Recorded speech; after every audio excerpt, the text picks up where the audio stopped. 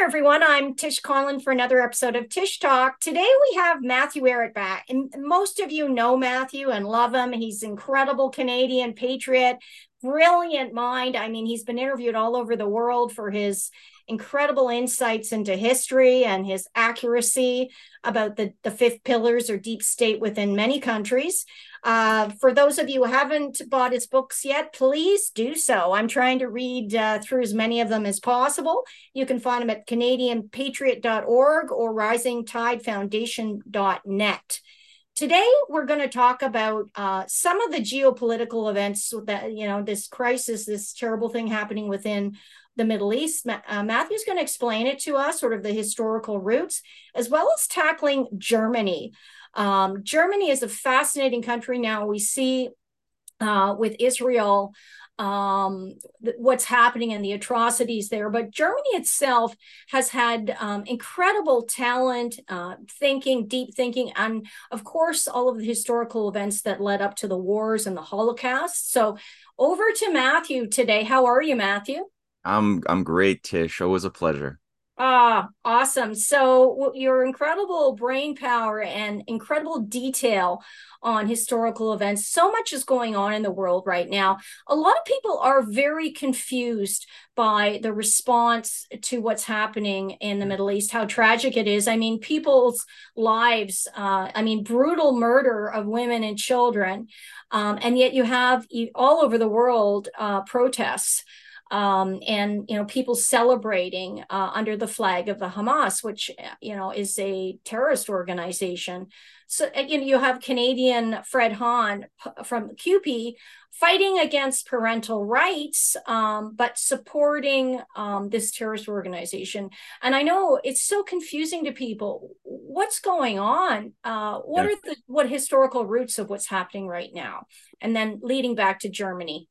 Yeah, I'm glad you're starting from the question on the historical roots because often with these sorts of dynamic issues, it's very easy to get sucked in emotionally into the framing as it is being given to us by media. And whether you look at those who are pro Hamas or those who are pro Israel's response to this, I don't think you're going to find anybody who's walking on the right side of history at this moment. Like there's no clean, clear good guy as such within this process. It's a lot more nuanced in some sense. And I know I'm going to piss people off just by saying that because they're like, look at what I've seen. It's so Yes. terrible. It's so clearly black and white. And it's like, well, in this discussion we're going to have, I'm hoping to enrich that a little bit by adding context. And I think pulling the mind out of the myopic focus on that area within the geographical great game, as the British have called it for centuries,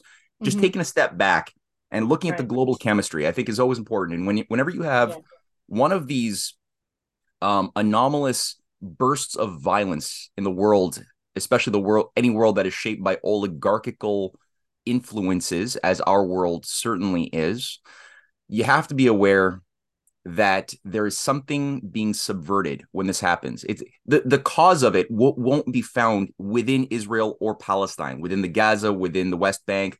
You won't find the answer, the causal agency of what's causing this if you keep your mind focused myopically just on that region. You have to look at the whole. Right. I So I, know, and you've talked about this more than anyone, and I just watched another a mini documentary on the fact that when you look at all the wars before they privatized the money with all the bankers, there really wasn't world wars. There was skirmishes and conflicts. They created all this. When you look behind the wars, you find the bankers, the military industrial complex, and the bankers. So that if they promote war, they benefit, they fund both sides, nobody wins. Peace is not profitable for them. They want to keep up with the money lending and extracting of money from as many countries as possible. People simply look at peace from that perspective, no matter what was done in the past, because they fuel the hate, they fuel the division for profit. well, there's two different types of banking that have expressed themselves throughout history, and one type sees profit as being something tied to creation, the other one as extraction. And if you look at the two different traditions of finance, because a lot of people, they just see, okay, banking has been behind a lot of the wars, and thus banking is the problem. If you get rid of like banking, then you won't have wars. And it's like, well, no, not really, because there's this oligarchical agency that has been using everything that they will contaminate to serve their ends. So when you actually look at it from a scientific standpoint, and this gets us back into the question of the Middle East today, the objective measures of value are much more tied to peace, cooperation, stability, because when you're not killing your clients, when you're not killing your customers, and people's lives are getting more enriched, they're living longer, they're consuming more, they're producing more, if they're educated and they have industry, well, that might take time to develop the infrastructure, to develop the manufacturing, the hard productivity capabilities, the knowledge base that would be needed to have workers that would not just be physical human animals laboring on a plantation, which doesn't require a lot of education. But if you have like a machine tool operator, that's somebody who requires a lot more investment in their mental powers in time. They have to have more knowledge. They have to be able to make better judgments. That means more wisdom. That's a type of society which oligarchies tend to despise, because they know that if you unleash that type of aptitude within the society, where people expect to live well and have dignity and appreciate the pleasures of the mind more than the pleasures of like eating a hot dog at a baseball game as like the greatest pleasure I could have, or something sensual, but rather the pleasures of the mind is being qualitatively greater, that's a society that becomes very unwieldy and unwilling to adapt to systems of empire. So I think with the current dynamic today shaping the Middle East, it's important. I think it's again a tragedy that if you look back even a week ago, before October 7th, before the attack by Hamas um, was launched, we had never been in a better place as far as achieving a durable formula for peace in the Middle East.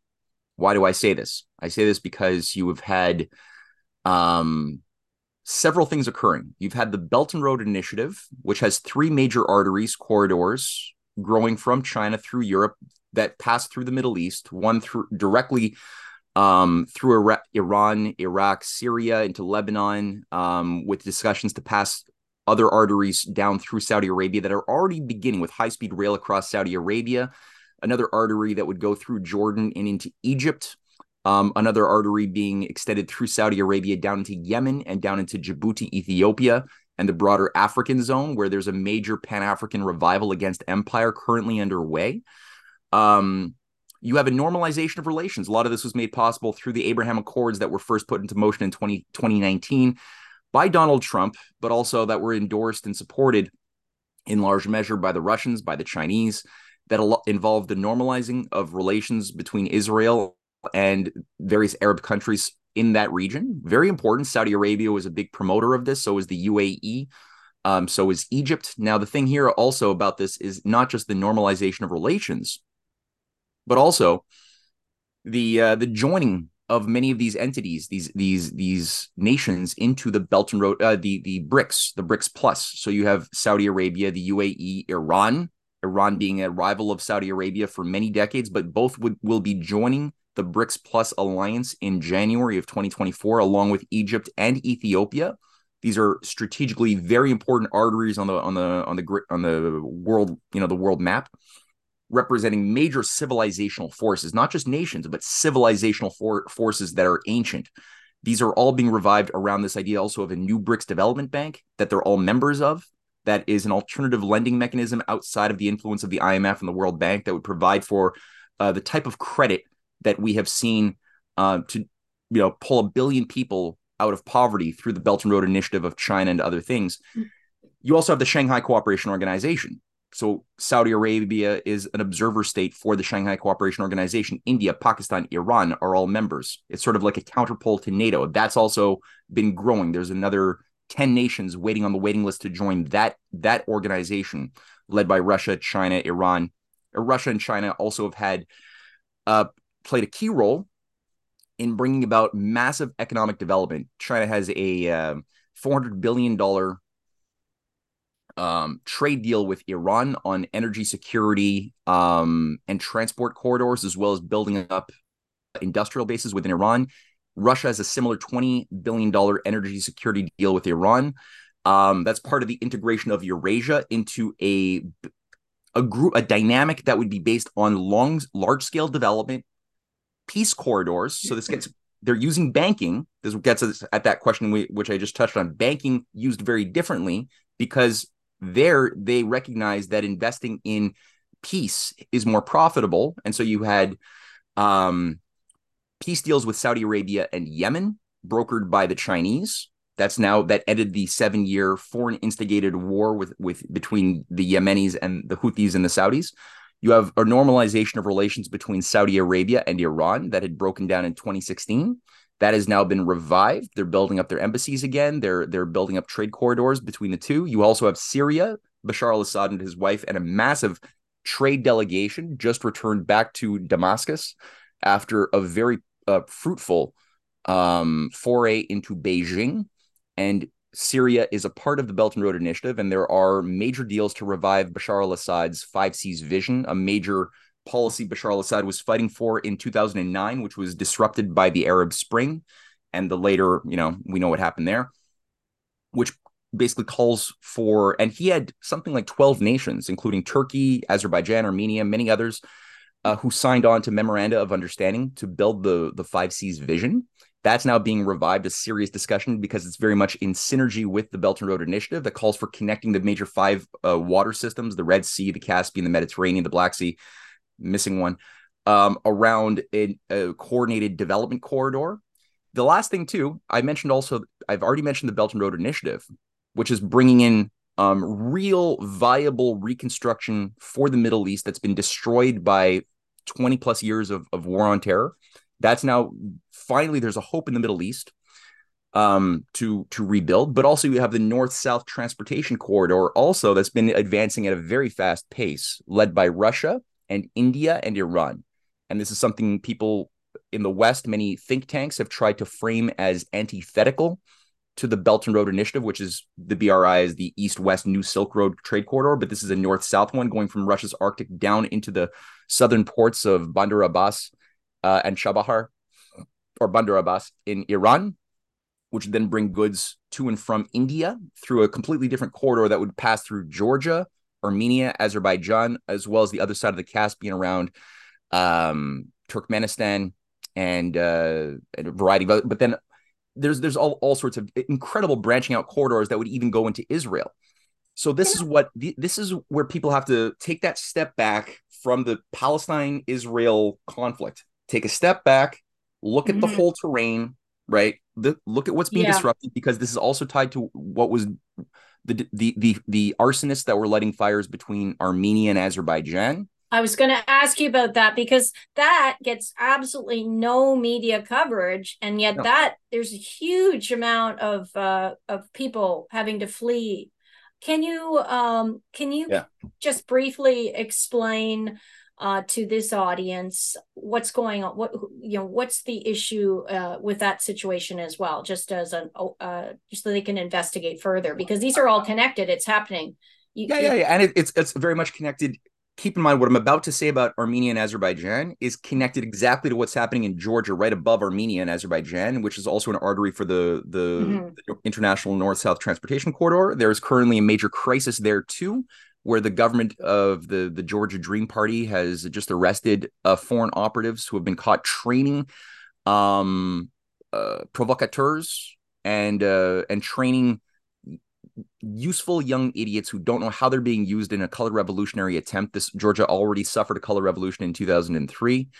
Among those foreign funded operatives that are tied to the Center for Applied Nonviolent Actions and Strategy, which is an outgrowth of Otpor that gave rise to the 2003 Rose Revolution that brought in Saakashvili, a Soros stooge who's currently in prison, that they're preparing it again. There's been groundwork. And many of these activists are being trained currently in Poland and Western Ukraine to be sent back to be part of, as the government of Georgia has recently announced, from their findings, a planned riot would be sparked sometime between now and December, just as the European Union is discussing integrating Georgia into the European Union. That's currently happening.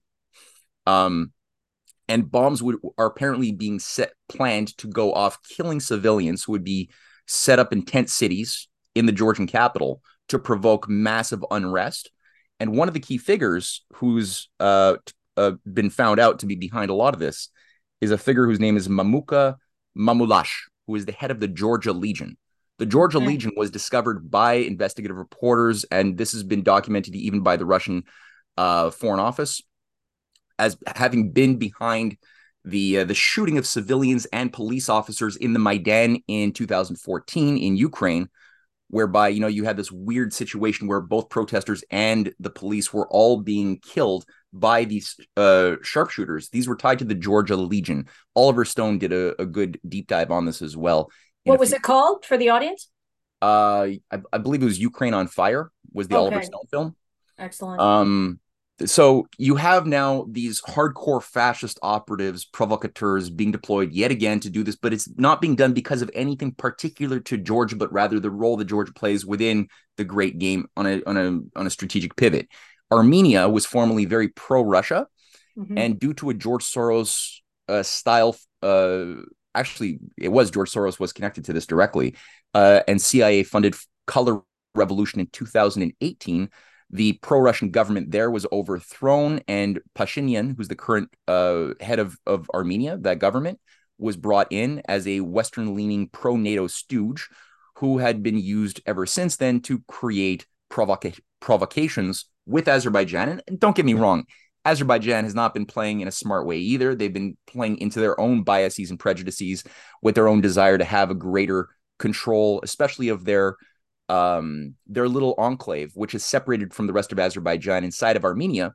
And so anytime that somebody sees a nation that's broken up and separated territorially from itself by another nation representing a different ethnicity who's hostile to it, you know that there's the hand of British imperial manipulation somewhere behind the scenes that carve that out, whether in Africa, whether in Israel, Palestine, where it's like you look at Palestine and you got like the Gaza Strip and the West Bank having no connection. And you're like, how did that happen? Well, it happened because the British made that happen. That goes back. This is all created by British intelligence to get the effect of chaos. Well, I have to mention, since you brought that up as well, I've noticed that wherever you see this effort to divide, you get conflict, like what's happening, this embarrassing thing in Canada, not embarrassing, but this assassination of, I guess, a radical extremist in BC who wanted an independent state in Punjab. And I forget you'll know what they're called, the Khalistanis. So is that the same sort of, it's always the same. I mean, pushing this radicalization. Can you explain that briefly as well? Just that, because but if you're running for office, you probably don't want me to talk about too much about the Anglo-Canadian relations with Khalistan and how that's being used to blow up India. So let's actually, I'll withhold on this one for a little bit. Okay, just say that wherever you have to question wherever these this fueling conflict in these regions. So fascinating.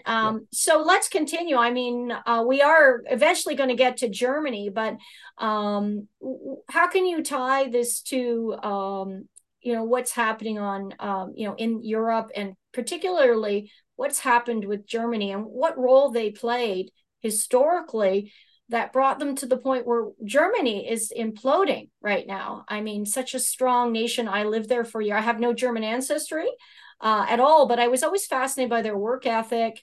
Very rational people. And I love their literature. I mean, there's such beauty from the German people given to the world with music and literature. People like Goethe, who I studied, Mozart. You have incredible talent and deep, deep thinking. So, and then we're today where the country's being overridden. They're not even using energy. They're going back to coal. I mean, it's sick, eh? Tragedy. Well, I think the British High Command at the earliest days of NATO outlined the purpose of NATO, or the purpose of British grand strategy in NATO, which was to keep the Americans in, the Russians out, and Germans down. That's excellent. Yeah, clear strategy.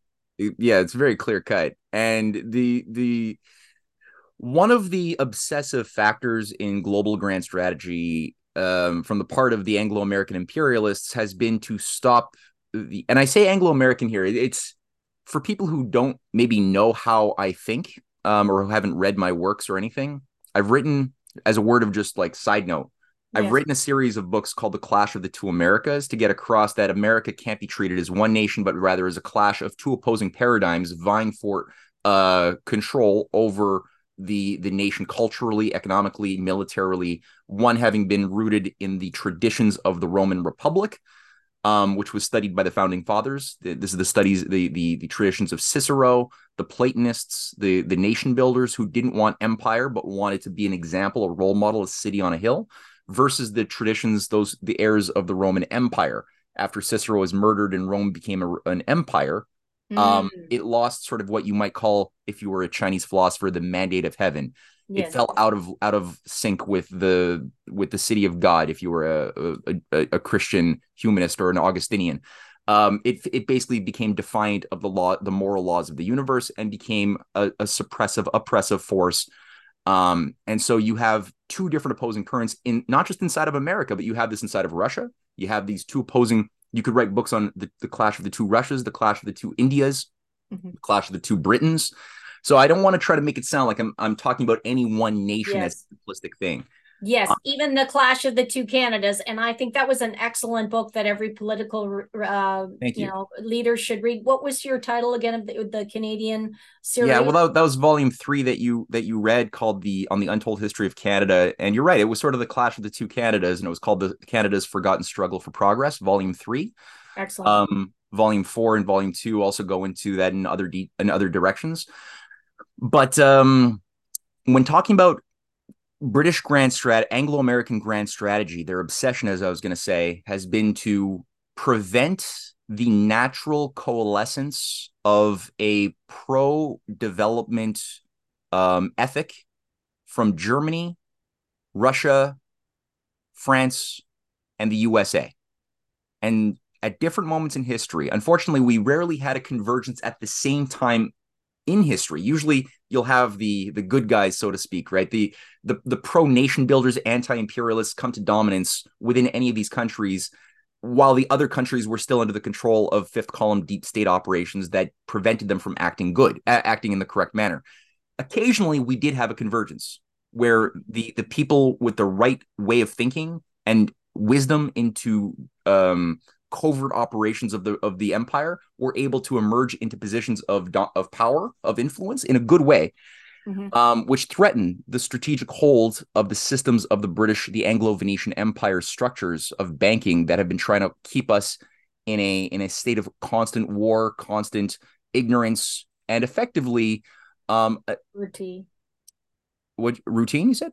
poverty, in poverty. Poverty, Yes. want, scarcity, Hmm. effectively feudalism, depopulation. That's been Hmm. always the objective. The constancy going back to ancient times of empire has been to create an order that also involves not just a material control, but a cultural self-control, because culture is the field, which gets at Hmm. your question that we're going to talk about more of what's the power in the battleground of culture. Culture is the field that shapes our identities. Whether you have a slave identity or a free identity will be determined by what type of cultural field you shaped you, that you were born into, but that you in turn can feasibly shape in as well as a person, right?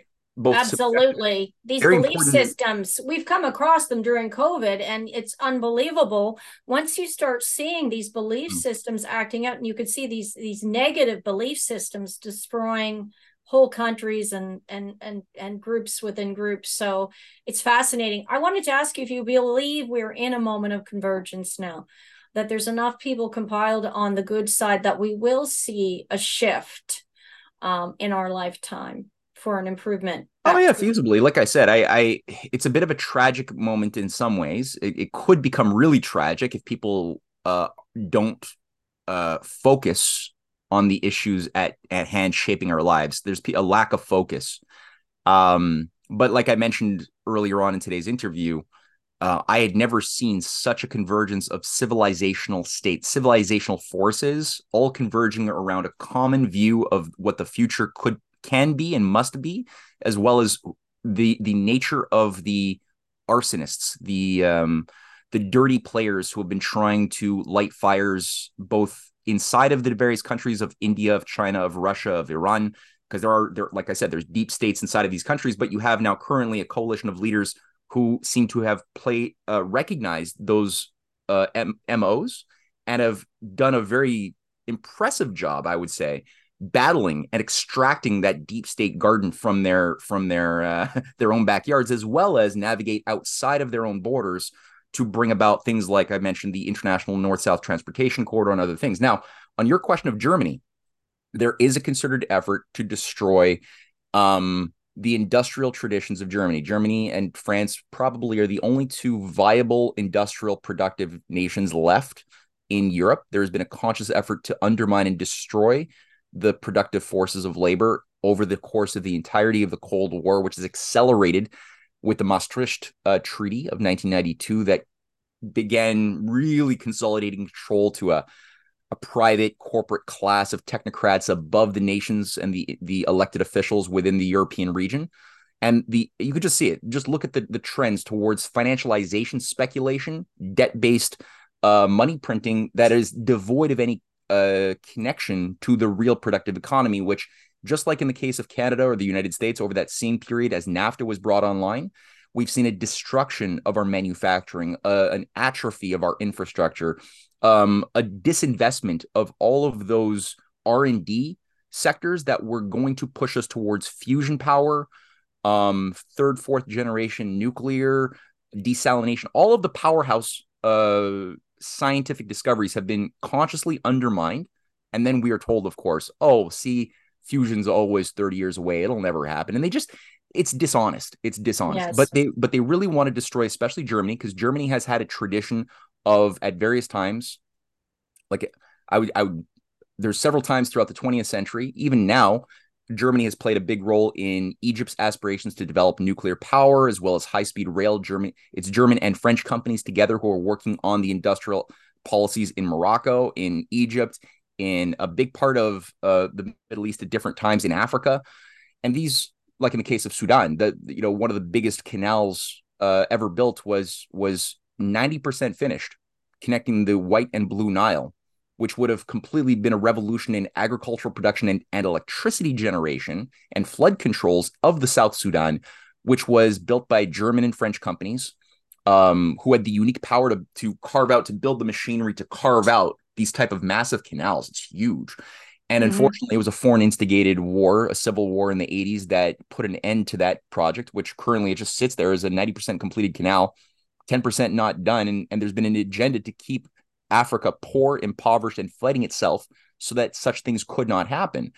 And part of that that program has been to make Germany incapable of playing any role in the world or even to protect its own people. That's part of what the Nord Stream 2 sabotage of that pipeline was. Yes. Yep. I agree with you, and I know some people consider this woman controversial, but I think she's been mislabeled, Christine Anderson. I listened to her speak about severe issues with migrants in Germany, and it's similar to Canada with under diversity, equity, inclusion, having all these people come. She said a lot of them can't speak English, have no skills coming into the country. They have a different value system. Particularly when it comes to women. So we're seeing these heinous rapes going on a regular basis. And she said that Indigenous Germans will be the minority in their own country, and there's a lot of sad realities about that, because that strong German work ethic, the German language, the literature, a lot of people don't have no interest in actually learning about German literature or the great thinkers at all. So this is a huge issue happening in Europe, and it's coming to North America with the border issue with the U.S. and even Canada with unsustainable immigration levels. And again, I'm pro-immigration. I have had a recruitment firm, wonderful people coming from all over the world with skills. But what we're seeing now is something completely different that seems like a grandmaster strategist, if you're going to use those words, efforts to destroy Western countries and easily in large numbers.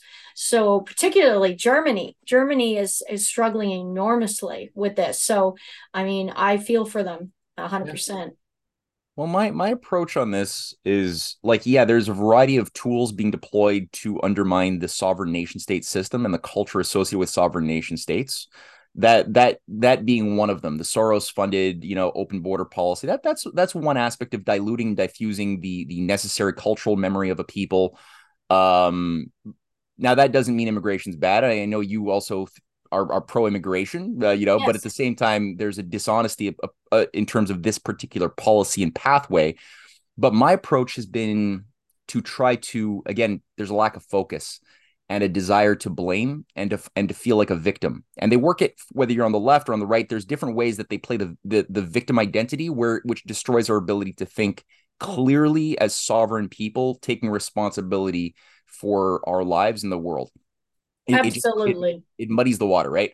And with whenever I approach this, I always try to get across the empire. If you want to be if you want to be anti-Soros and this whole Mhm. subversion of the nation state through the immigration policy, you have to be anti-empire, because the reason why this is even an issue in the first place, it's not like these people want to come to Germany or Canada or the US. They'd rather stay in their homeland of whatever it is, Libya or Iraq or Syria or Mexico or whatever. A lot of these people who are coming in would rather be in their homeland. The reason why they can't be, they don't find it viable in the first place to be in their homeland is through things that weren't caused by those particular countries. Yes. The Middle East, we bombed the hell out of those countries. We bombed Libya. It was almost impossible in 2009, before 2010, to find Libyan immigrants in Canada. Almost never happened. Why? Because Libya had one of the highest quality standards of life under Gaddafi. Hmm. Everyone was supplied a free education. You could even go to another university in another country and have it paid for Wow. by the government, free Amazing. healthcare, a Yes. robust industrial economy, a policy that involved building big infrastructure. Um, and so people didn't want to leave their country. Which Um, is the way it should be, right? If it's your homeland, your culture, your language. But when you can't live there, I mean, yeah, what do you do? I mean, I met a woman on the streets in my own community, couldn't speak English, panhandling. I felt incredibly sad for her. How's she going yeah. to make it here? I know it's so like they didn't ask to be regime changed and to be bombed back into the Stone Age. They didn't ask for radicalizing madrasas promoted by the CIA and the Pentagon and MI6 to promote radicalizing jihadi groups like the Libyan Shield and the Libyan Islamic fighters groups that are proxies for U.S. militarists to destabilize target countries. They didn't ask for any of that. Mali, people living in Mali didn't ask for Boko Haram funded and promoted and provided logistic support by Western intelligence to be used as weaponized Anglo-American proxies to destabilize Mali and Nigeria and other governments in Africa. No, but there's a geopolitical machination at work that's created terrorism. I mean, even Ron Paul gave an eloquent speech in Congress in 2000. I think it was 2009, where he made the point: look, Hamas is the outgrowth of the Muslim Brotherhood. The Muslim Brotherhood, Hamas is what it is. The Muslim Brotherhood is what it is. These things are not. And also, he makes the point that Al Qaeda was created by Zbigniew Brzezinski in the U.S. military, or the Pentagon, the CIA, back in the late 70s and 80s to fund radicalizing madrasas to weaponize young Muslim men around a Salafist Wahhabite interpretation of the Quran in order to become fighters against the Soviet Union in a geopolitical war that was never about Afghanistan. It was always about drugs and the Soviet Union and destroying America's rival that way through Afghanistan, and creating Al Qaeda was a part of that. That's why Al Qaeda even exists, is because of U.S. taxpayer money that didn't stop funding it when the Soviet Union collapsed. It continued, and after the Soviet Union was no longer our enemy, when the Cold War ended, we just needed a new enemy to be created, and that's where the war on terror, the war on international terrorism, became the replacement for the commies. And Yes. so that became the 9/11 operation, that became everything since. And now it's, of course, expanding. But Ron Paul broke this down. And again, when you look at like Muslim Brotherhood, this came from British intelligence. The founder of the Muslim Brotherhood was himself a proxy, was a stooge for British intelligence in the 1920s. The founder of Salafism was paid for by the British, was on the payroll of the British Cairo office in the 1880s, who created the Salafist movement. That it's an interpretation, a way of reading the texts of the Quran that tends to create a leaning towards radicalized violence, to do jihad against all infidels. That type of thing. That's not Islam. That's not the No, that's not what. exactly. But Most people, like most Christians, you can turn any religious group into radicals.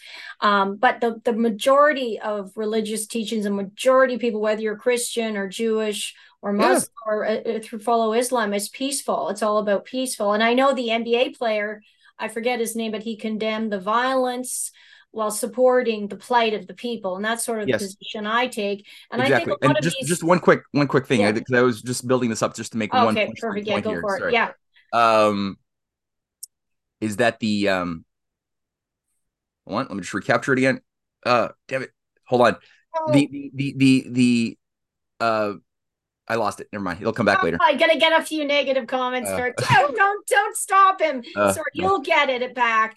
So I mean, but let's go back in time to Germany and to big historical events with the I World got War. it. I got it. I got Oh, it. Sorry, good. before I Okay, forget it. Okay. perfect. Go for it. If you actually look at the majority of those killed by the hands of jihadis, it's Muslims. It's not Christians or Jews. The vast majority of people, going back to the days when the British were creating, overseeing the creation of the Muslim Brotherhood, and things like Hajj Amin, the first Grand Mufti of Jerusalem, who was a pro-Hitler Mufti later on during the war, but before that was working with the British, protected by the British, and was used to create violent assaults on Jews protected by the British.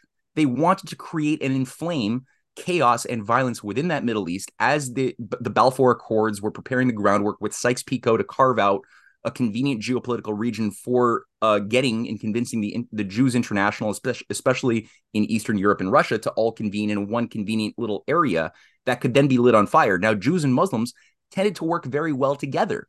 They Historically, historically, yeah, their yes, tendency was to find points of common ground. So you needed to have the radicalizing, violence-oriented interpreters representing, uh, you know, Rabbi Cook, who was the chief rabbi of British Mandate Palestine for the Jews, who was very much inclined to work with Jabotinsky, promoting violence, greater Israel, attacks on Arabs, while at the same time, the Grand Mufti, who was very much in alignment with the Muslim Brotherhood, centered by the British, because the British controlled the economy of Egypt.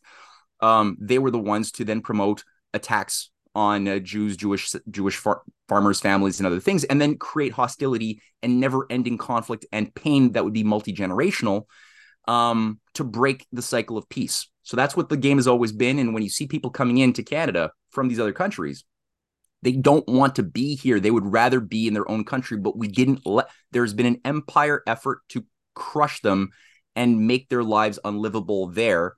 And so, yeah, you're gonna get extremists here. You're gonna get all sorts of people who have not been able to access their humanity brought in, and other people who are just desperate. They just want to like feed their families, and they can't do it staying back in exactly. Libya, so now they're here. And so It's it's very important not to fall into the trap that's being set for us, because there are agencies that want to create a gang counter gang reaction and radicalize the right conservatives of the world.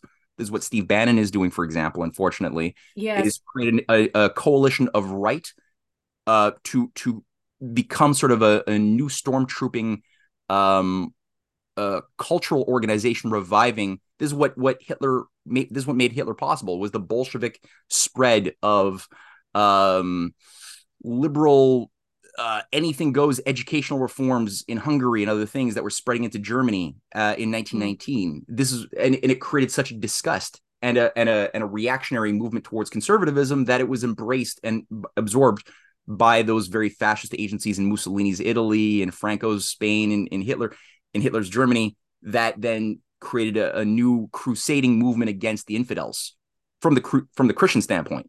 So this is right. again what they're trying to do yet again. They're playing us once more, and a lot of the same operatives who were behind that the first time are the same families behind that this time around too. Yeah, and I mean, people are confused. I mean, when we look at the media now, it gets very confusing with, flags of support for groups with communist flags, for example, with some of these rallies. for Palestine, and yet people associate communism with terror, and even you'll know this book better than me. Maybe you've read it, Karl Kautsky, with Terror and Communism, 1919, and then the whole Marxist Leninism, Bolshevikism, with violence being used to create these extremist groups. I mean, that's like the playbook for them.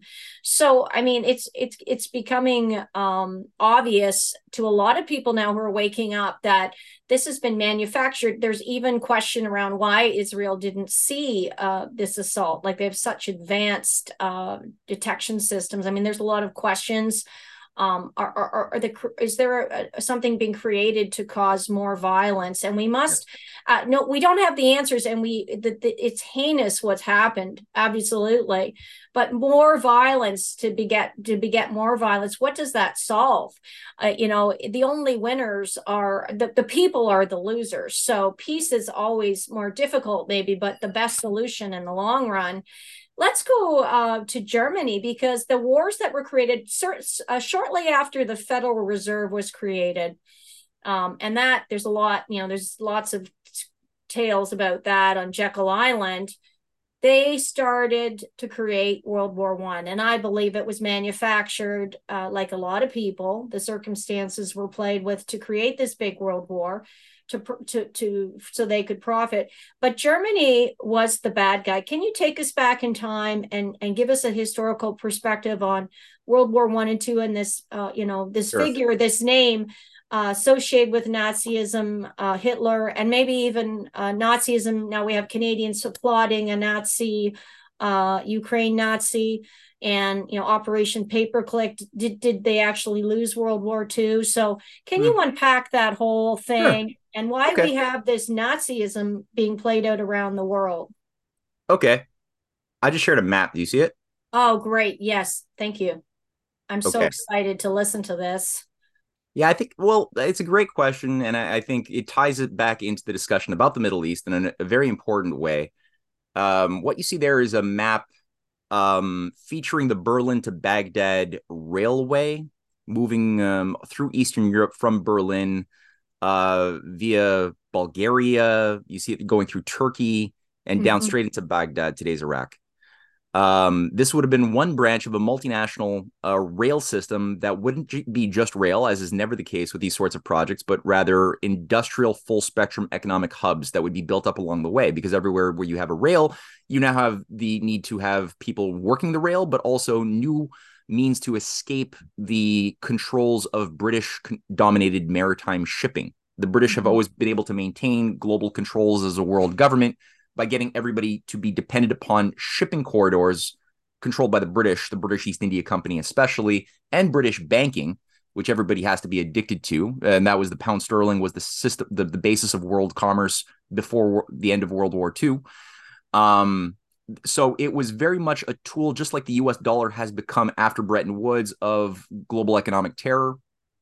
And being able to just manipulate nations. Now, when you had nations working to develop their inland, their land power, it liberated them, and it did it in such a manner that it encouraged increased commerce and cooperation with your partners that you would normally never really have a lot of interface with in the 19th century or earlier, or today.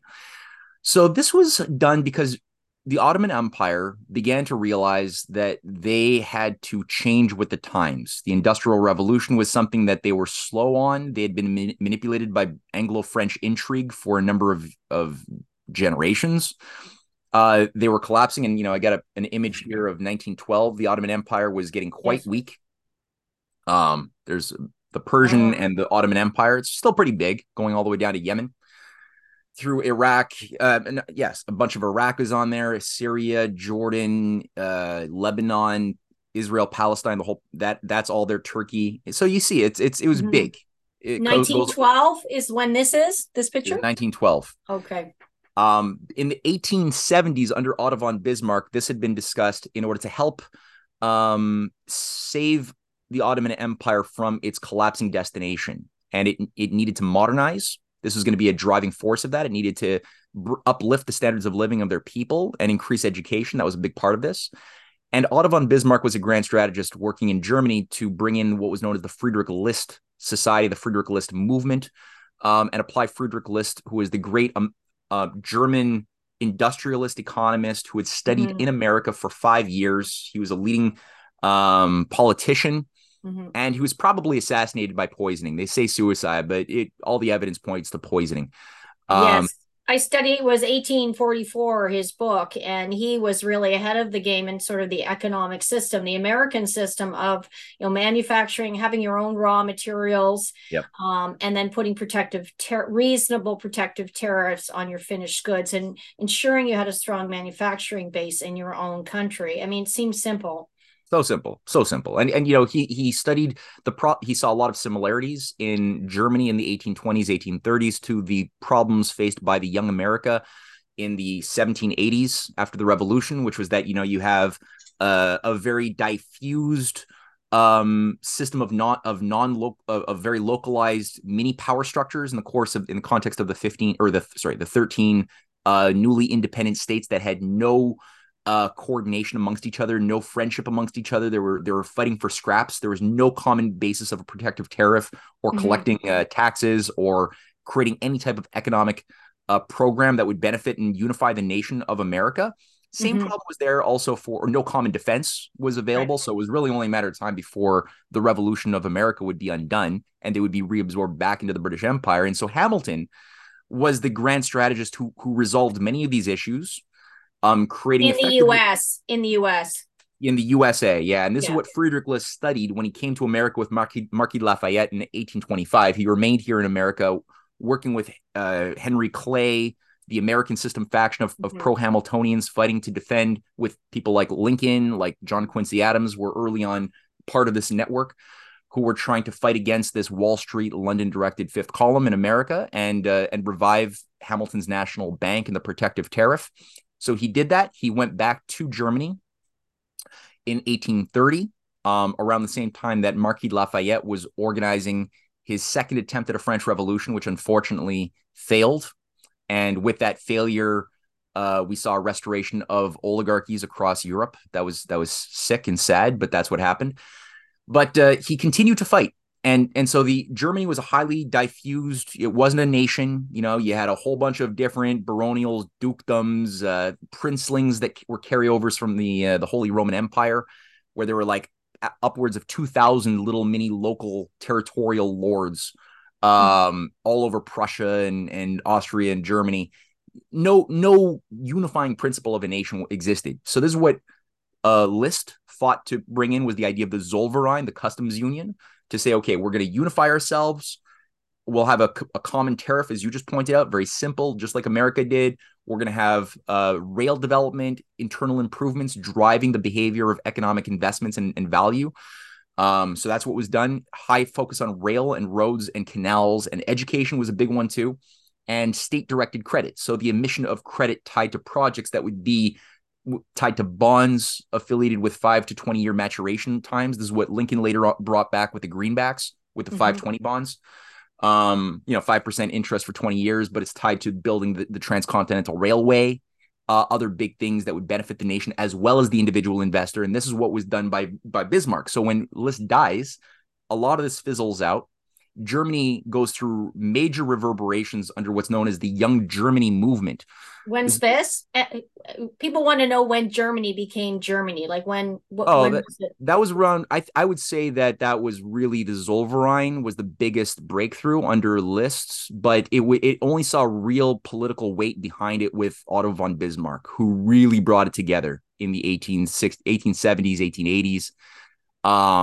Like, do they have a date where they celebrate, like, Canada and the US, that where they I don't think this. became I don't think it's Deutschland? this. No, it's more of an economic. Oh, It's really? there Okay. are dates that celebrate the move towards independence, but nothing similar to what, as far as I can tell, what the Oh, U.S. interesting. celebrates, for example. However, so Germany, under Bismarck, wasn't just trying to create a unified nation, but had a foreign policy, just like McKinley's America, Ulysses S. Grant's America, that was based on working for win-win cooperation with other nations. Germany Otto von Bismarck had great alliances with networks in Russia, especially Count Sergei Witte, the great transport minister, finance minister, and later first prime minister of Russia, who was a grand strategist. He had a whole network building up state banks along the Trans-Siberian Railway. That was what he oversaw the building of with the help of American nation builders from the Henry C. Carey faction of the United States who came to Russia. They were working also on Entente. So every time the British and at various times the French fifth colonists were trying to spark wars, these never-ending wars in Europe, Bismarck was a genius at creating ententes and cooperation, peace agreements that would ensure that the traps would not be fell into. At a certain point in the 1890s, a major faction of these American system list following figures rose to power in France. And they were, I mean, because again, you get the evil fascist versions of France that was expressed by things like the Vichy France in World War II, and the organization of secret armies, l'Organisation de l'Armée Secrète in France, that became part of the Operation Gladio Nazi networks of NATO, that carried out the murder of people like John F. Kennedy, his brother, many others, was done with these fascists that hated de Gaulle, that tried to kill de Gaulle like 30 times, right? That wanted to maintain French territorial or imperial possessions in Algeria, Tunisia, everywhere.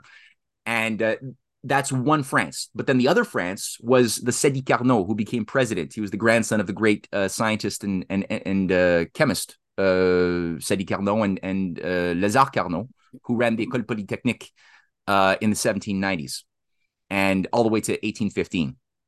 And so this nation building movement within France, which was much more in harmony with the nation building movement in Germany and in America and Russia, this one in France was tied to things like what we saw with Colbertism, Jean-Baptiste Colbert, who innovated the policy that later inspired Hamilton based on state credit for canal building.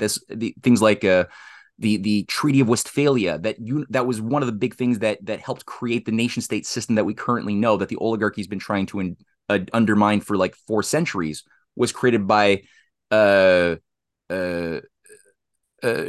Colbert and his leader, his teacher, Cardinal Jules Mazarin of France, who helped put an end to the 30 years religious war that had decimated Germany from 1618 to 1648. And so that created that. If you asked actually what would be one basis of celebration of German independence or German nationalism, I would say the Peace of Westphalia would be a big milestone in that whole process. But it was ironically, like I said, organized by the French, these French grand strategists, right? Who were themselves. They're feisty.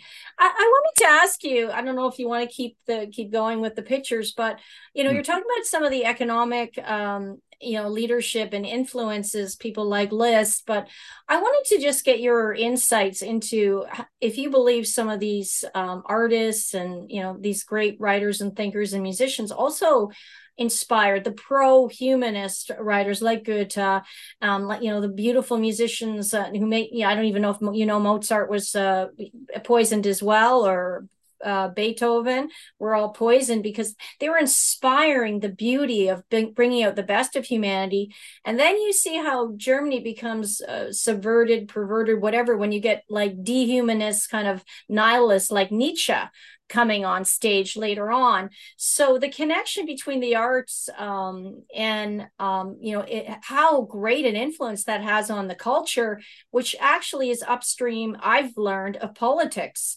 If the culture, then that's the zeitgeist of the times, of the people, then it's very hard to change things politically. So these people, like, you see these incredible works coming out of Germany and unbelievable beauty and thinking, and then you see the worst of humanity with the Nazism. Can you touch on that? Yeah, it's quite the irony. And they say that the higher you are, the harder you fall, right? So where the culture is the most powerful and good, you will also get inversely the most extreme expressions of evil in the perverse form of that cultural power when it's turned inside out. So, but are they influencing it, these powers? The Grand Masters, they say, we don't like that. And so they take a huge amount of effort to subvert these things, particularly in the case of Germany, as you said, to keep them down. Yeah, yeah. Well, there's a very useful book that I suggest people pick up if they want to really dig their teeth into this a lot more. Is The Cultural Cold War by Francis Stoner Saunders. It's the CIA in the world of arts and letters, which Oh. goes through the story of the Congress for Cultural Freedom that was set Mhm. up by people like James Burnham, former assistant to Trotsky, became the Okay. founder of the neoconservative movement inside of America. Alfred Koestler, major CIA anti-humanist who was a leader of the Congress for Cultural Freedom. Bertrand Russell was also a person who steered this policy. And what this was a program funded again by the CIA, by taxpayers, to after World War II, to promote a new form of artistic aesthetics for not just Germany, but it targeted Germany because that was the key focus, was how to denazify Germany. And one of the lies that they put forth was, well, it's something in the German DNA and the genetics that makes Germany inclined to fascism and empire. That was a lie, right? They're anti-scientific lie, but they use that as the basis to say, well, thus it's something in the German spirit. Everybody is born with almost like a Fourth Reich gene as children that we have to destroy by getting to the root of the problem of fascism, which is in the culture.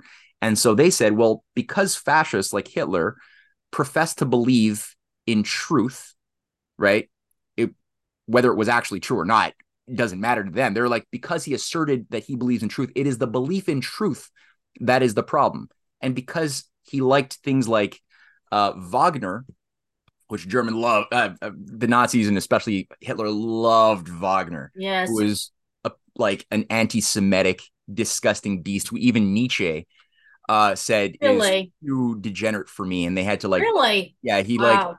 they were close friends for a while, and Nietzsche was like, no, my stomach's starting to turn. It's too much hedonism and Really? I didn't yeah. know that. So if you're gonna be too disgusting for a Nietzsche, there's something really better. How could a man create such beautiful music and be such a degenerate? And There's that's a something bigger embedded. question. But Yeah. that's the What? thing, right? So there's something embedded. There's something very different in a Wagnerian opera of Parsifal or something like that that's very different from what Mozart does in his operas, or Beethoven in Fidelio, or in the symphonies of like the Requiem, or in Schumann or Schubert.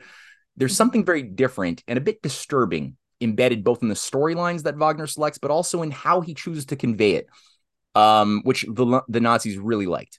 But Really? so I one of want, the go ahead. so one of the points that were framed with the Congress for Cultural Freedom is, okay, the new arts that we're going to promote will be the arts of eros, the arts of liberty, the arts of irrationalism, because the formula was, well, if fascism is based upon logic and truth, and the arts that are associated with asserting logical reason, like reason and truth, in order to manipulate people and create wars, the art of democracy is going to be the art of eros, the art of sensual gratification, Hmm. the art of irrationalism, the liberty from the tyranny of reason, as Nietzsche called it earlier on. And so this became the promotion of atonalism in the arts. Stravinsky also within the other aspects of art, abstract art, deconstructionist art, postmodernism, the Frankfurt School operatives from the Bolsheviks were all brought in to play a big role in shaping, like Theodor Adorno was brought in to play a big role shaping such artistic movements, which Adorno did by promoting. He basically said after Nazism, it would be a crime to try to produce a Mozart symphony ever again. He actually, this is how they religiously, Wow.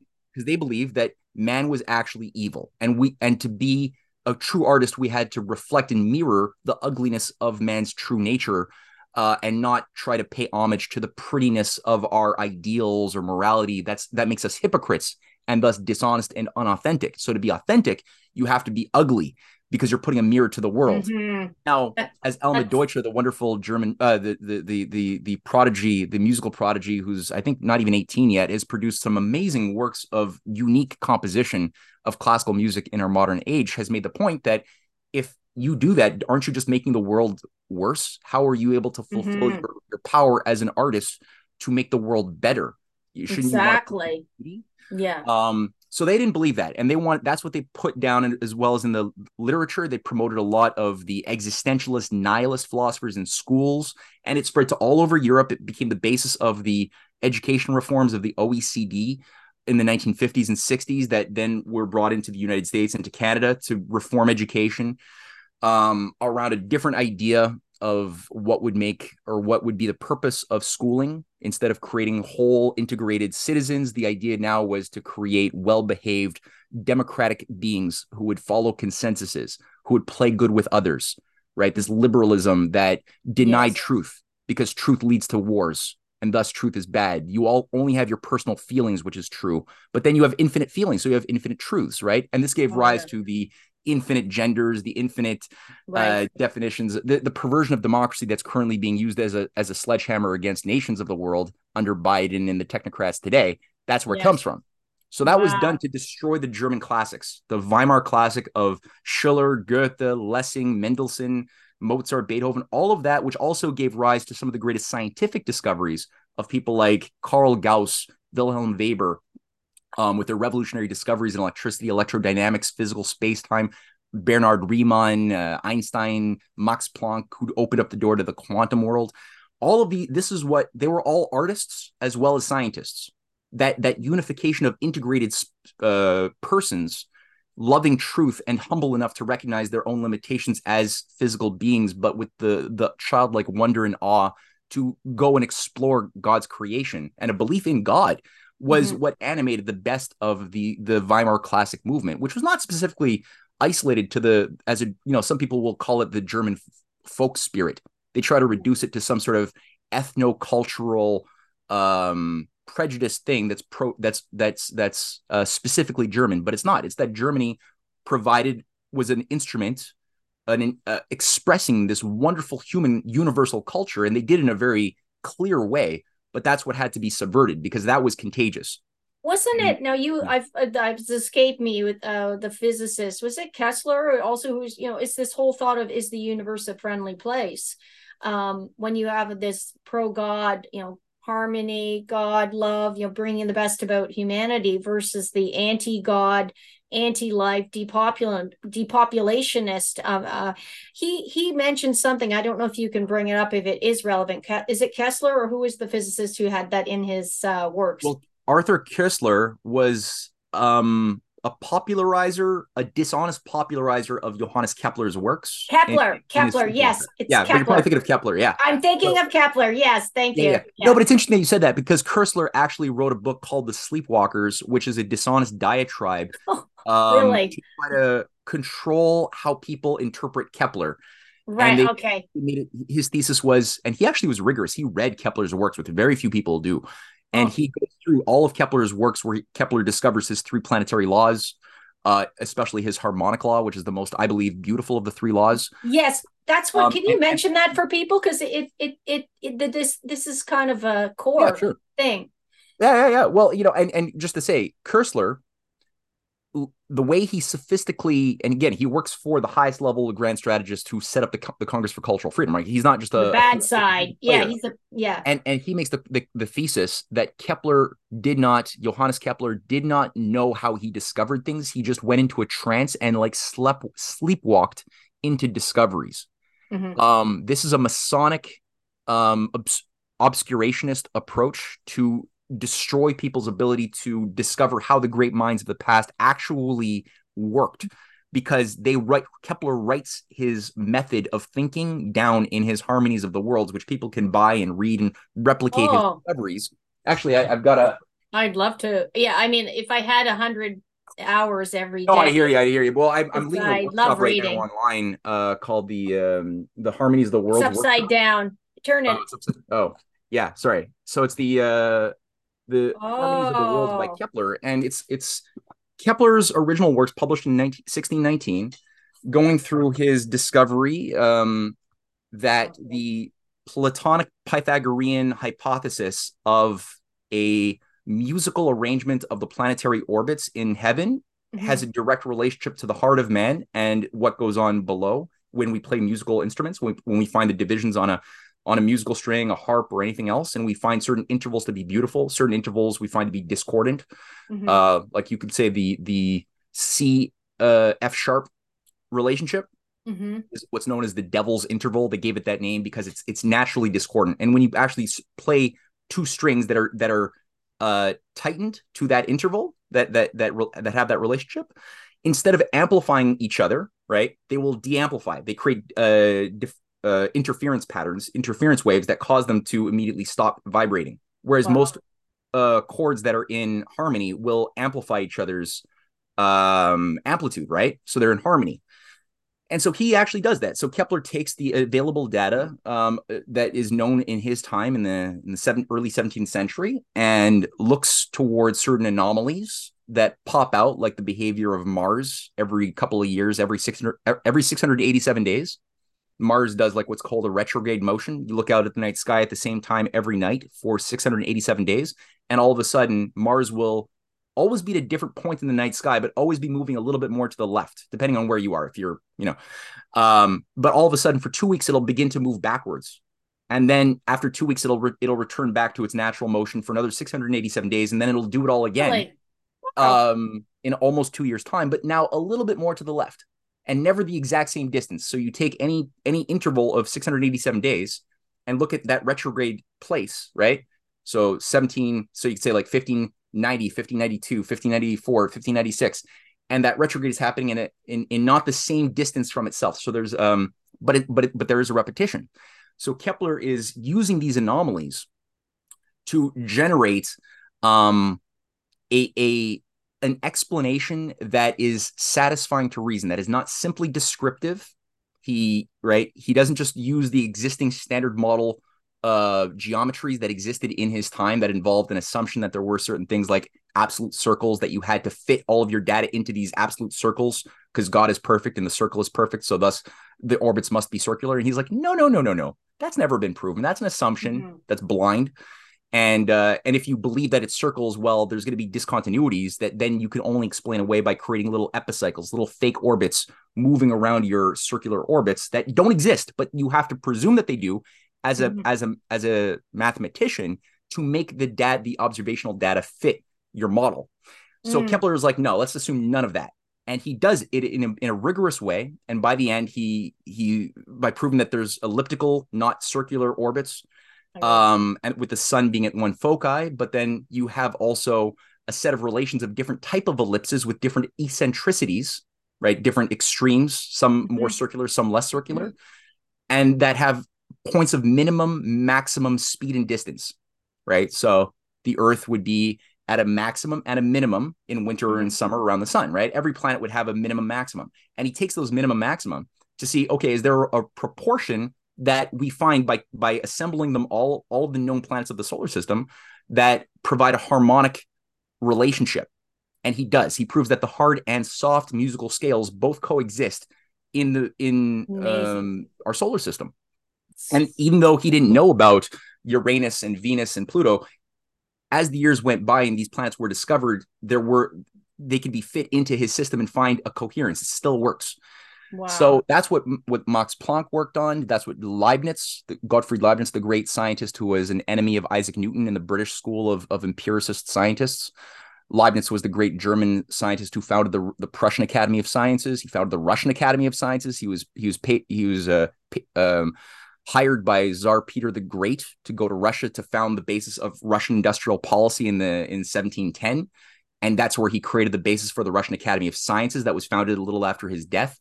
He was an ally of American patriots in America who were training Ben Franklin, like Cotton Mather and John Winthrop, mostly John Winthrop Jr., who were in correspondence with Leibniz there. So he was working with missionaries in China, and he published the first Chinese newspaper called News from China in Germany and across Europe in France, where he was working to find the points of common universal accord between the Chinese Confucian ethos and the Christian ethos, and he found them, that there were common ideas of loving your neighbor, doing God's will on earth, known as Tianmin, which is the harmony of heaven that gives us the mandate to have a good government or an illegitimate government if we're abusive of the mandate of heaven. That's very important in the Confucian scriptures, and that's what Leibniz was popularizing to help the world understand that, no, we can work together. We don't have to go to wars or anything like that. Now, Leibniz was a follower of Kepler, who discovered the calculus based on the challenge that Kepler had put forth in this very book I just held up, Oh, wow. and the New Astronomy earlier on, Kepler said, look, I don't have a language to describe nonlinear changes in physical geometries. I don't have it. He had to do a bit of a fudge to get his results. Mm-hmm. And he put forth to future mathematicians the challenge to say, if anybody can do this, this would be a great service to humankind, which Did Leibniz they? picks up and Oh, does. And this oh, is wow. what Newton plagiarizes uh, Oh, on behalf of Samuel Hooke, Clarke, who are his handlers at the Royal Academy, which is a Rosicrucian black magic occult academy in Britain that was being set up by these occultists, these like literally what I was going to say something, but they're they didn't really do science. They stole scientific discoveries from continental Europe, especially Germany, repackaged it in the form of Kepler's three laws that became reduced to a descriptive formula in the form of the inverse square law that was then associated with a branding, like a Newton oh. who then said that apples fall on my head and I make discoveries that way by just discovering nature. I don't need to know hypotheses. I don't need to use hypotheses. And he says in his Principia Mathematica that if you want to be a good scientist, you have to use the art of reason that I use, which is one of the rules of reason is no hypotheses. Just observe and Yes, describe. That is a guarantee for forever failures.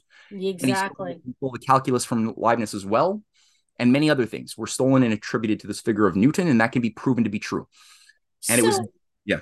well, I took you off on a tangent there, but I think the audience will enjoy that because, Here's the thing. Here, I was going to bring this back. So okay. all of this became the basis of a science of physical economy. So Mhm. Leibniz was actually the founder, and Lyndon LaRouche, who I really admire, as he's a Oh, recently deceased me philosopher. too. And I have to say, because you brought connected me to him through our incredible conversations, and I've been looking at his work is absolutely incredible. I encourage everyone to read some of his books. Can you just give one or two?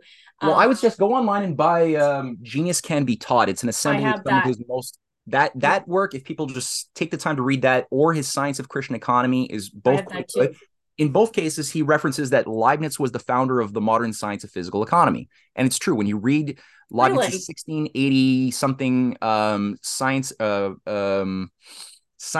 economy and society paper, it's short, but he does outline the basis of physical economics, and it's based upon an idea of a harmony of interests. And Wow. that if you I do love things that. in such a manner that appreciates the real standards of free will, inspiration of the people, the need for freedom of the individual, while at the same time recognizing the laws needed for the maintenance of the human system as a system, food, water,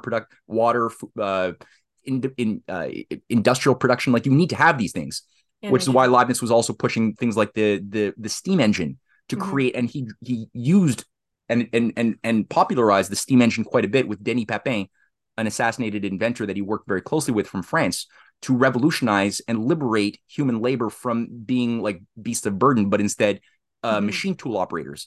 This was, but Leibniz, so his ideas of physical economy directly informed the thinking of the greatest minds, including Ben Franklin and Ben Franklin's teachers and network in America.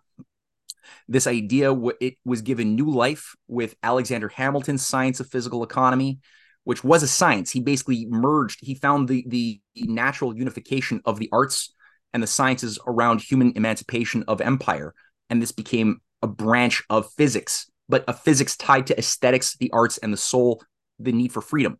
So it's like the queen of all sciences, and this is where the oligarchy's been battling against this better tradition within humanity for control over the science of human civilization. And the Congress for Cultural Freedom operators, the rise of the transhumanists, the eugenicists, they're trying to also create an evil version of this thing that Kepler and Leibniz understood, that if there's a harmony above, then that informs directly scientifically the harmony below. It's not Well, hermetic, it's not a cult, but it's direct. we can certainly agree. I hope at least all of anyone watching this that we're sorely lacking harmony in the world now. You Yeah. can barely get harmony in a family, let alone within a community or within a country. And now geopolitically, we've all of these very scary conflicts. And I've never heard in my lifetime the mention of nuclear war more often. It seems to be like constantly mentioned, and Mm-hmm. people are recklessly playing with fire. So it feels like we've gone backwards now. what happened in Germany? So the Federal Reserve was created. Can you take us back? These wonderful, great thinkers, and then all of a sudden, I mean, there is a big period of time, but I think there was absolute massive damage done to the Germans. And I study like music. Free, your own thoughts and emotions have a frequency. I've been studying that quite a lot in the last little while. And when you're in a low frequency like fear, which is what the media loves to keep us in these lower level frequencies, you can't create beautiful things. You can't bring out the best in yourself. When you're fearful, you're more reptilian survival. Same when you're in shame. And they really, after the atrocities of the Holocaust, for decades, the Germans have been struggling. They have been made to feel ashamed. And so I think it's hard to produce great works when you're living in shame. Like they can't move on. They're being forced to live in shame. Oh, endless shame. Can you Mm. just take us back and describe this, how this was strategically created, what happened, and the whole Nazism? It's very confusing to a Mm. lot of people how this developed in this beautiful country of great thinkers. Well, yeah, sure. I mean, it's a very tough but important question to pursue. And I would actually advise people who want to really get a handle on this. I'll say something, but I would really suggest people read my wife's first volume called The Empire on Which the Black Sun Never Set.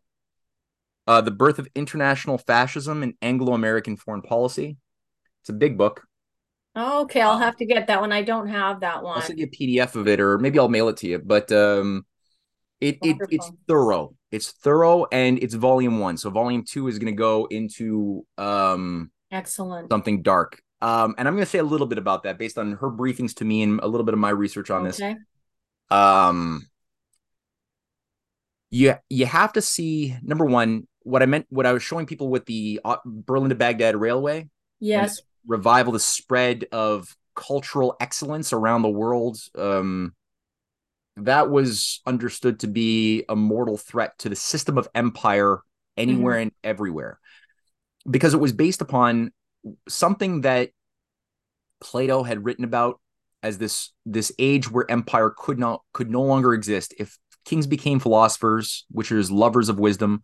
But that would all to be that in a true way. If anybody reads Plato's works, you would have to recognize that that would mean that the leaders would have to create leaders, that every citizen would have to be encouraged to attain wisdom and excellence, and thus every person would have to become a sovereign, not one Hmm. sovereign. And if you could do that, where people find a willing love and joy of the pleasure of discovery and sharing, then you could have a society that would no longer be compatible with systems of manipulation and would be unwilling to live in the caves in Shadowland, believing in puppets and puppet shows by a technocratic elite, which is book Right. 7 of the Allegory of the Cave. This Hmm. was put forth in a more advanced form in Cicero's Commonwealth, his own republic, as well as his laws before he was murdered by the cults managing the Roman Empire. It was put forth again in a more brilliant manner in Augustine's City of God, which is again a wonderful study on how Rome lost its mandate of heaven and how it could get it back. And Was Marcus Aurelius on the side of he humanity? wasn't bad, but he's overpraised in my view. He was a That's what I stoic. was going to ask you, just as an aside, because I'm reading his book Meditations. I just wanted Yeah, you there's to like know.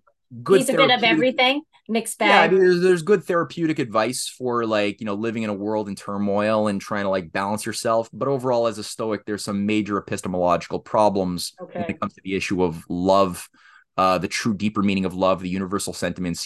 He's not capable of going there because of his philosophical commitments. Okay. Okay. Versus, let's say, a Cicero who's not a Stoic and he's not an Epicurean. Cicero is neither one. He's a Platonist of a very high moral caliber, but who's capable of living in the world at the same time. He's not living in clouds. He's able to navigate in the Byzantine Yes. The terrain of mess. the world of Yes. Rome that he's like fighting within, right?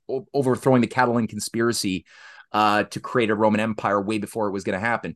So, you got to do Hmm. both. And this is where, again, I think so. Germany was a primary driving force in under Bismarck for ushering in this age of brotherhood of different cultures and civilizations, going all the way to China, down into Egypt, the Muslim world, but also into the United States. And so his ouster was a big deal. In 1890, you had King Edward Albert the Seventh, who was the uncle of the Kaiser.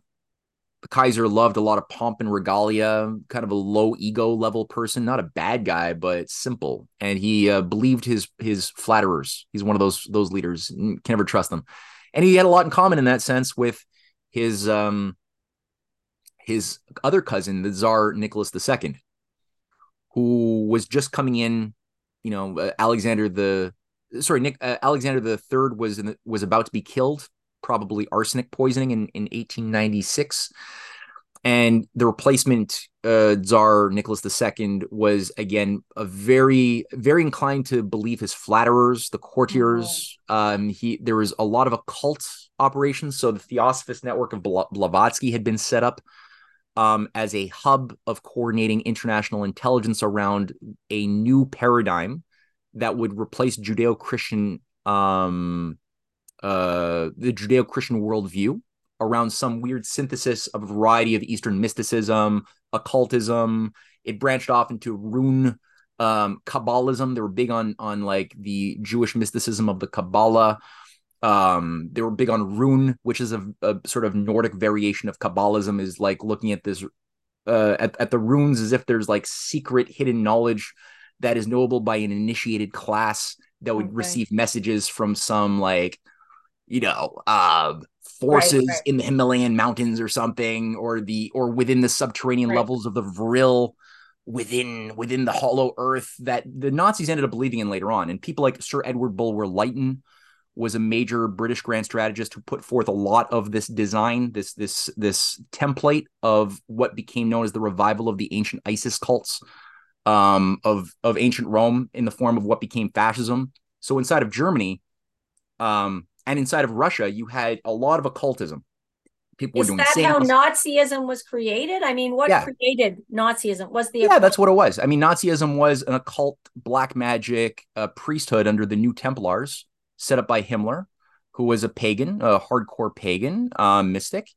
And you had a branching off, a subgroup of the Theosophists, run by a guy named Guido von List, and another guy named Lenz von Liebenfels or something, who created what's known as the German Armanen Order and the Ariosophists.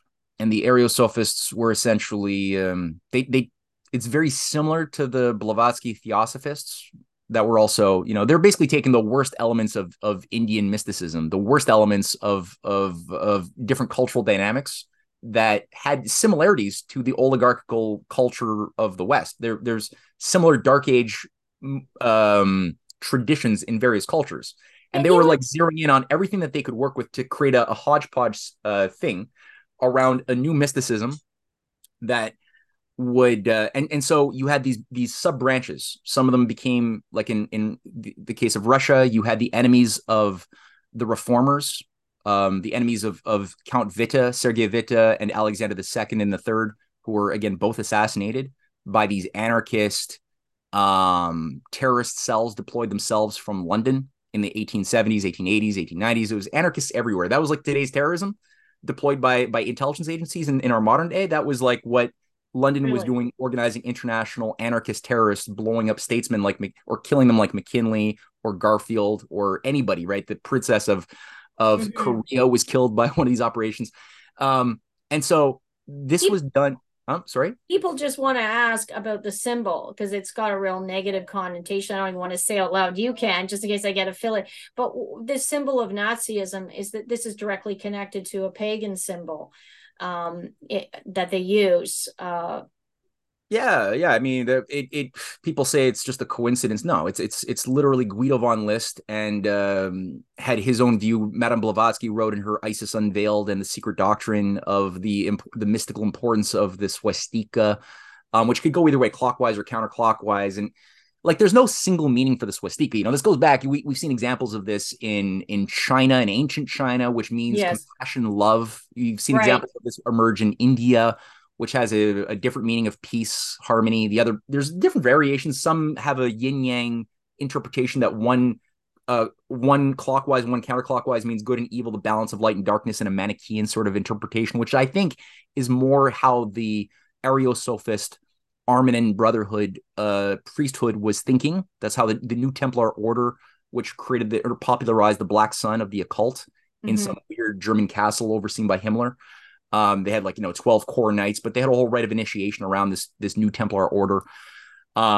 That I think has more of that Manichaean, because the Templars were also Manichaeans who believed in this like equal force of darkness, and that evil is needed to create good. So good is the consequence of evil, but evil is thus more powerful because it creates good. And you get this whole weird mental gymnastics that Right. involves drinking baby blood at a certain point. Like I don't know how you went from like 0 to 1,000 that fast, but that's how they do it. And so the Thule Society was the outgrowth um, of Heard of the them. Ariosophist movement, which popularized the swastika and other SS and other Nordic runes, Viking runes that were associated with sort of, because you could like kind of look the way you could do the I Ching, you could also do the runes. Mm-hmm. It's kind of like Right. what they were doing. You dump the runes, you sort of are an initiate, Yeah. you can read the how they fell, what sounds they make, and then Right. pretend that they're like gods channeling the pagan gods of Odin, Right. channeling messages to the elites that could then advise governments on what to do. So this is so confusing though. Like, how did they get adopted into the culture, like the army and the military, and then becoming the driving force behind World War I and II, and then the Holocaust? I mean, the Well, slaughter they of targeted the Jews elites. They targeted with the Hitler. elites first and foremost. So once Otto von Bismarck was fired by the Kaiser, there was a vacuum of leadership. The Kaiser started putting in replacement chancellors that were operatives, and he started making all sorts of foolish missteps that put the ball into the trajectory. Now became World War I was inevitable as soon as Otto von Bismarck was flushed. And of course, the way that these Iagos work, right, whispering in the ear of the Kaiser, was like Otto von Bismarck. He's trying to take all your power. Don't Right. people look up to him more than you? Get rid of him. He's subverting your goodness. And this is Mm-hmm. also what was done to Count Sergei Witte in 1903 first, when Witte was fired by stupid Nicholas II Tsar, who also was told by his Russian Okhrana, that's the Russian secret police agents who were encircling him, whispering his ear, saying the same thing about Witte, who was again a grand strategist, saving Russia, and he flushed Witte.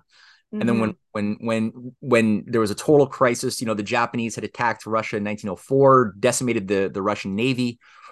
There was a huge crisis in Russia, and Witte was brought back in to troubleshoot. Witte was like, look, the reason why this is all happening, and the reason why you have like mass Bolshevik movements that are ready to overthrow you, because that was already bubbling up. There was the first Bolshevik revolution attempt in 1905. He's like, the reason why you have this is because of the pogroms. You've been falling into the advice of your courtiers, who are this Oh, land owning feudalists, the old families that say that they go back to Rurik, the founder of Russia back in the days of Khazaria. They're like these same feudalists are are telling you that the Protocols of Zion is a real document. And Nicholas was being fed this. It was actually crafted by members of the French Russian Okhrana, around a follower, a disciple of Madame Blavatsky, who popularized this in the Russian courts. The Tsar Nicholas II's wife was also a progeny of Queen Victoria. The brood were just spread out everywhere. And she was also assigned, with many advisors around him, to believe that there is this Freemasonic Jewish conspiracy out to destroy the monarchies. And thus you have to fight against the Jews, put them in pogroms, crack down, which he did.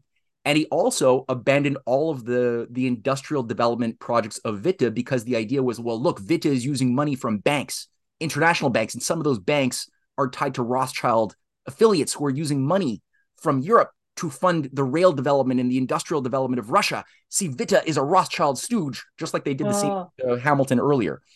And they said, that's why you have to flush him. And it, stupid Nicholas flushed him, had his army wiped out.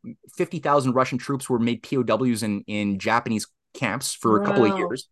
That's That while these interesting. Russians were brought into the Japanese camps, you had Jacob Schiff and many of those were those financiers who were setting up the groundwork for the Federal Reserve were the same financiers: Bernard Baruch, Edward Mandelhaus, again Schiff, Max Warburg, Paul Warburg, Milner. Were putting a lot of effort into building up the Japanese fascist complex, the Japanese ethno-fascist nationalism that became the basis of what worked with Hitler in World War II, but that was already being cultivated with the Japanese war machine, provided with mass support by Britain, building the destroyers, the battleships, and other things.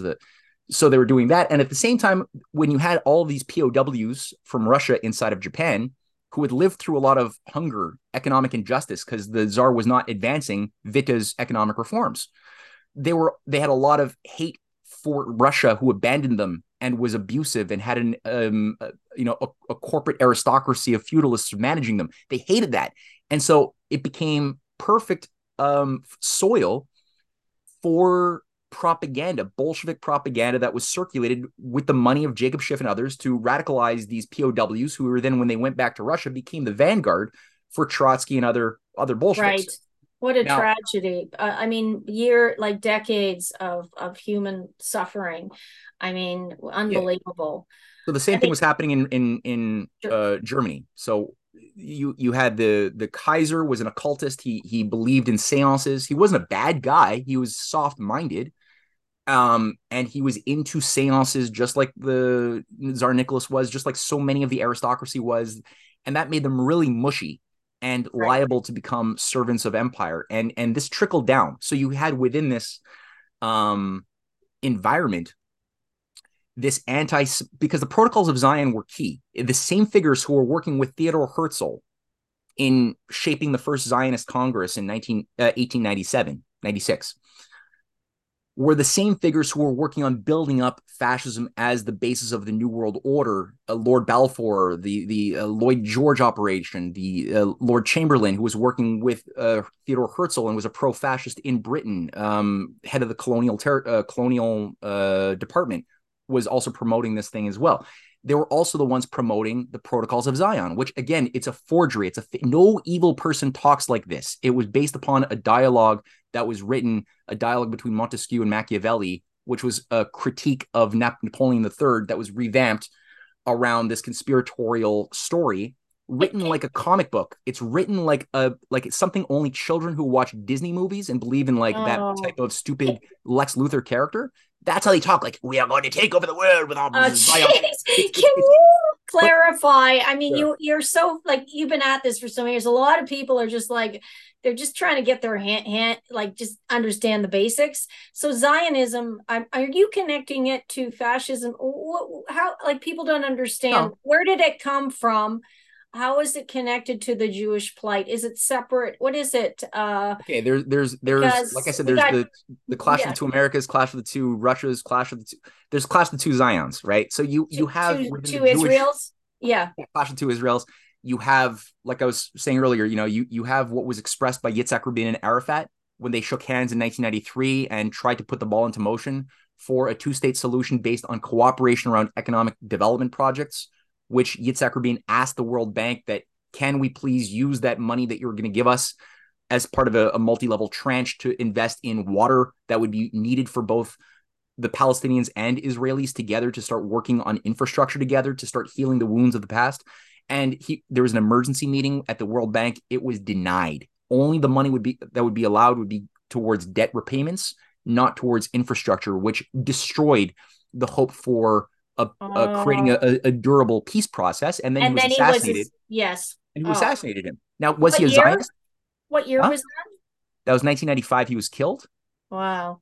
People could look up his work to get a better understanding of what peace could look like, right? I mean, exactly. Yitzhak Rabin, who had done war atrocities against the Palestinians in the 70s and the early 80s, he changed. He actually said that the future, because somebody asked him, a journalist in Israel, why are you making peace with your enemies? And he said, you don't make peace with your friends. And he said the future belongs to those who have the courage to change their axioms, speaking of himself, but also warning those around him that they needed to change their axioms, because the current idea of Zionism dominant at that moment was going to lead towards all-out religious war and the extermination, ultimately, of the Jews. Right. So they were falling into the trap. and he was speaking out against those like the Likud party at the time of Bibi Netanyahu, who was calling for his assassination, saying that he was subverting the dream of the third temple of Solomon, which was the promise. So, according to certain Kabbalistic rabbis, there's nowhere in the Torah does any of this detail come in. But he's like, it's our destiny to have greater Israel and have the third temple of Solomon's temple rebuilt on the Temple Mount. And it's only by doing that somehow the Messiah will come. And it's like, that's highly interpretive. Nowhere does it say any of that. And Yitzhak Rabin was like, no, we can do this in a peaceful way. We can coexist and live with our neighbors who are Muslims and start healing the wounds of the past. I wish he was the leader now, because Netanyahu is really fear mongering, and what they're doing, the solution of cutting off all electricity, food, and water. I think called them terrible. Human animals. Like, you got the head of the Israeli Defense Forces who actually is now cutting off food, water, and electricity, which is going to kill children en masse, and he called them human animals. Like, that's how it's I know there's a border with Egypt, and hopefully that will. I'm not sure what's going to happen there with along the Gaza Strip, if they will allow people to come in. But this is a disaster, and the fear mongering because of now Iran. It seems like they're beating the war drums. A lot of these far leaning conservatives. Yet they're being played, and no matter what violence has been done, and it is atrocious. We must look for peaceful solutions. And where are the peacekeepers, is what I'm asking. Yeah. We look at what happened in Russia, Ukraine, with unnecessary, horrific numbers of death. They're saying 500,000 plus Ukrainian deaths, and people, missionaries and whatever coming over from Canada and US deaths. So, war perpetrates war. We went back to World War I and II, with Germany being the center point, and even Churchill stated numerous times, he has it on quote, we must take care of the German production machine. It's a threat to our banks, to our London banks. If they're productive on their own, we must crush them. As one of the big factors, we see economic factors, oil interests at play for most of the war, most wars, and that particularly throughout the Middle East. But with regards to Germany, it was their incredible productive capabilities. The Germans have always been known for their engineering, their innovation, their production. And so, now it's drumming towards a World War III scenario is what they want. That's that's what they're going for. Can you comment on, was World War II really won by the Allies? What happened with all those Nazis? There's a lot of speculation with Operation Paperclip, that they didn't die, and even Hitler didn't die. I even read that Obama is a great nephew or something, or there's so much speculation. But can you comment on some of that? Yeah. Again, my wife's book, really, really important for people who want a thorough answer to that. Okay. That's why she wrote the book, was to get across like how the Nazis didn't lose the war, but were incorporated into Operation Gladio, the NATO secret armies, and all of these things. So her book, The Empire in Which the Black Sun Never Set, very important book. And it also explains why there are the issue of Nazism in Ukraine, what's been cultivated and deployed as a weaponized movement, or in Georgia with the Georgian Legion, same type of fascist machinery that goes back to World War II, of these Nazi terrorists, or that were working within Israel as well. Like there's certain Nazis that were brought in to train the Mossad, whether you like it or not, that's a fact, or that were brought into South America, into Argentina, to train and to work with and advise like right-wing fascist governments in Chile and in Argentina that worked on behalf of Kissinger and George Shultz to overthrow socialist governments like Salvador Allende, that were not playing by the rules of the game and were doing too much to protect the people from the United Fruit, City of London, CIA, Mayor Lansky mafia operations that were trying to destroy things. So again, it shows you that it's not really about socialist versus capitalist. That's a Cold War trope. It's fake. It goes back to imperialist, oligarchical, feudalist, if you want to call it, versus human. And it takes on a variety of expressions. At different times, communist governments have been used by human beings who care about human beings to do good against the empire. Like again, I Mhm. mentioned Salvador Allende. I could name a lot more. What about Kwame Cuba? Nkrumah. I mean, Fidel Castro kicked out United Fruit. He kicked out Meyer Lansky, shut down the entire CIA narcotics operation in Cuba. Cuba was supposed to be, before Fidel Castro, the center of what was known as the Golden Circle. It's a Confederate Albert Pike Freemasonic Mhm. empire that would involve the southern states having broken free of Lincoln's Union and setting up a new capital in Cuba. That was the plan of the Knights of the Golden Circle, with a giant radius going down to most of South America, Central America, and eventually the complete takeover of North America and Canada too, on behalf of the British, which always ran these young movements, which is what the Confederacy was. Albert Pike, George Saunders were part of the Mazzini Palmerston Young America Freemasonic movement. Palmerston and Mazzini were also working with the Young Germans to weaponize young, disenfranchised, alienated young people in Germany to become weapons of mob battering rams against the state, which was trying to bring in Friedrich List's reforms, which was anti-corruption reforms as well as economic reforms. They were doing the same thing with young France, young Right. England, young Albania, young Europe, young Turkey. All of that was done, coordinated by specifically Mazzini connected, Palmerston connected Freemasonic outfits tied to what Albert Pike was doing as he was trying to set up this Knights of the Golden Circle. Anton Chaikin did Mhm. wonderful work on this in his Treason in America book, another wonderful book written in 1984 by an EIR affiliated, a good friend of mine, Anton Chaikin. People should Google his name. Oh, excellent. Well, listen, you've been so generous with your time, and as always, I'll have to listen to this once or twice again. People love what you have to say. You have seen the patterns throughout history. Can you end by giving advice to the world on how could we move towards peace instead of these horrific conflicts, no matter what has been happened? Because I understand the pain and the suffering.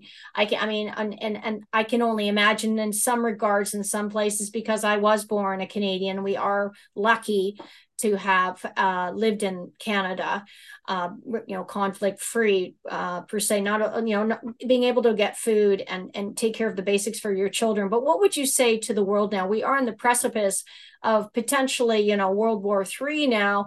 Do you have any advice to end off for today based on what your deep dive into philosophy, history, and all these other things? Yeah, don't be satisfied with shadows or what anybody tells you. Believe nothing that you haven't discovered for yourself, and do what works. So historically, certain things have worked. I've touched on a few of those examples. There's others that I haven't touched on. Do that, because the empire loses control when we do stuff like that. Um, Yitzhak Rabin was tapping into it. Nasser, JFK, who was working with Nasser, who was fighting Peace, and shut down the peace. Muslim Brotherhood, yeah, Yes. in Egypt and beyond. That works. The idea of peace through cooperation. Read Schiller's aesthetical letters, read Lessing, and especially my wife did a whole deep dive on Lessing's Nathan the Wise, which was a wonderful Oh, intervention. Oh yeah, really? she did Oh, a lecture. I'll send it to you. You could share it out. And I it's a would wonderful love to. intervention that Lessing did, friend of Moses Mendelssohn, on the Jew Muslim Christian problem, and he did that in a beautiful way in the form of this wonderful play that demonstrated what's human. And you even had some Templars in his play who were trying to mess things up, and ignorant priests trying to mess things up and create a crusading war in the Middle East. And he intervenes in a most loving, beautiful way. And that type of thing Oh, always works. And it oh, also I goes back to love. Khazaria and the Yes. Jewish, Christian, Muslim, Confucian alliance of the ninth century that was destroyed with the Crusades and the destruction, the subversion of that Renaissance dynamic. Nothing that people have been told about Khazaria that's popular in the alt media world is true. It's all a lie. Khazaria actually was a key battleground for the good. Um, Really? We'll have to yeah, we do did a that a whole class different on this. time. Yeah. Yeah. Now we're starting down another path, and I know Okay. you've So that being already said, been I'm so. laying. I just want to provoke people a little bit. So check out that stuff. Check out my wife's book, my book. Yes. Um, Where can they and reach you again? Because you've got to follow Matthew Arrett, everyone. He's got such insights that I know your time, you're going all over the world. Where can they follow go you to again, just for go to the. Canadianpatriot.org and risingtidefoundation.net if they want to follow my Substack. It's matthewarrett.substack.com. And Tish, you're doing great work as well. I'm very inspired that there's a spark plug like you out there, just lighting fires Thank and you. doing the good. So In anything I can do love, to help. in love. I'm a peacekeeper. Yeah, Hopefully, yeah, I can yeah. be No, a in the most philosopher king. peaceful way possible. Of Yes. course. All right. Awesome. Thank you so much. Have a great Okay. week. Bye. Bye.